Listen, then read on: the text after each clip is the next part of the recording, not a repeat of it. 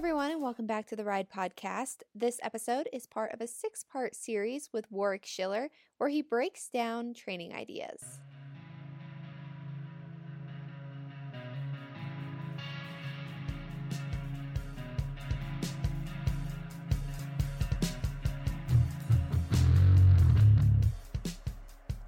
G'day everyone, I'm Warwick Schiller and welcome back to another Horse and Rider podcast.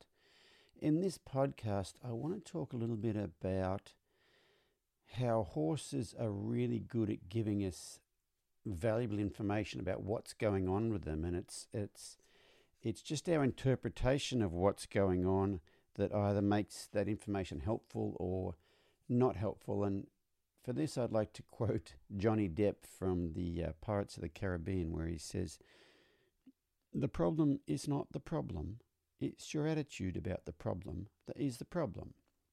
So I received an email this morning about from somebody, and they said about a month and a half ago, my horse started chewing on a downed tree in the place in the pasture that he lives in, and she got quite upset the fact he was chewing on a downed tree. Now think about this: a tree is down, it's dead, so chewing on it's not going to hurt. So anyway, so she put him in a different pen by himself to stop him chewing the wood, and that worked for a while, but then he started chewing on stumps and small saplings in that new pen. And so then she took him out of there and put him in something else that had no wood in it, but then he started chewing on the no-climb wire. So then she got a hot wire and put it around the top of the no-climb wire so he wouldn't chew on that. And then, and it sounds like that what she wants to do is this particular behavior to go away. But if you think about every behavior has a feeling behind it. And so, this could be like a medical veterinary issue. The horse could need his teeth done. The horse could have ulcers. The horse could have, his TMJ might be off. His jaw might be off. He's obviously trying to tell her something, or he's trying to do something to relieve something. And this particular lady just wants the thing to go away. And that's, it's a mindset you get to when you can look at everything your horse does as valuable information, not as a personal insult, whether he's chewing on trees like this or if they're chewing on you. Something I've changed a lot in the last few years is anytime a horse wants to engage with me with their mouth, which means touch me with their mouth, I will engage with them with my hands. And for a long time, I always thought horses that were nippy, but actually what they're trying to do, they're like a small child. They're like, "Hey, mum, hey, mum, hey, mum." And that whole "hey, mum" thing comes from a lack of attention and presence. And I've found with horses that want to, that are kind of nippy, if you can engage with them every time their mouth comes over to you, take your hands and just rub them lightly around the muzzle and engage with them, and do it every time. And you have to be really present to do this. If you do it every time, after a while, the nipping goes away. So you don't fix it. You meet the need that's causing it. Does that make sense? So the need that's causing is that need to connect. Horses are social creatures. They are mammals like we are, and they really like to connect. And if you think about when horses, groom each other, it's with their muzzle, it's with the end of their nose. And so if you can just, every time those horses come anywhere near you, just engage their muzzle. When I say engage their muzzle, I mean softly rub around the end of their nose and bottom lip. If you go up past that, I was reading somewhere recently that, when horses engage, they engage around there, but if you want to play, then they go further up. So if you go rubbing up the side of their head past their mouth, and then their mouth's trying to nip you, and you go, I've had a lot of people tell me, I've tried engaging with him, but he just gets worse and he gets rougher and rougher and rougher. And a lot of times those people are rubbing up the side of their horse's head, which initiates play.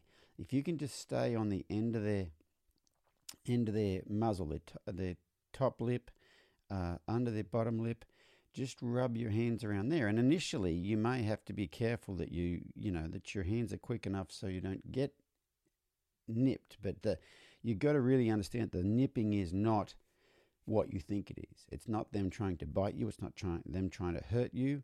It's them trying to engage with you. And so it really, if you've ever learned anything about quantum physics, physics has this thing that's called the observer effect, that you affect the things you look at and interact with. And it's the same with horses. How you look at what's going on will create a different outcome. If you look at like it's bad, and you know, some people will slap a horse in the mouth or something if it tries to nip them, the horse will then go, okay, you don't want to engage with me, which solves the nipping issue. But then you have a horse that doesn't want to engage with you. Then you tend to have catching problems. Then you tend to have all sorts of other issues that arise from that. But if you can just engage with them,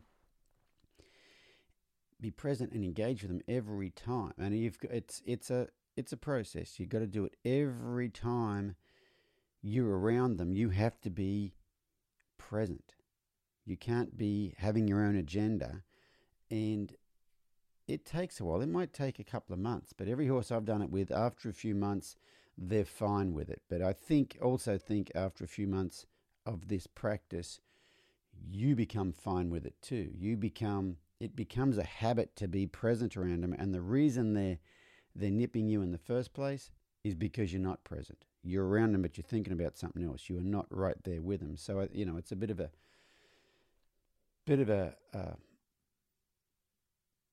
it's a bit of a circle where you help them, they help you, you help them, they help you, and you both end up in a much better place. But I really, the thing I want you to think about from this podcast is everything your horse does is valuable information. And if you can take it as such and don't think, I want to fix that, but you think, I want to figure out where that's coming from, it will make a huge difference with your horses, but it also probably affects you in such a way that you take that thought process with you with everything else you do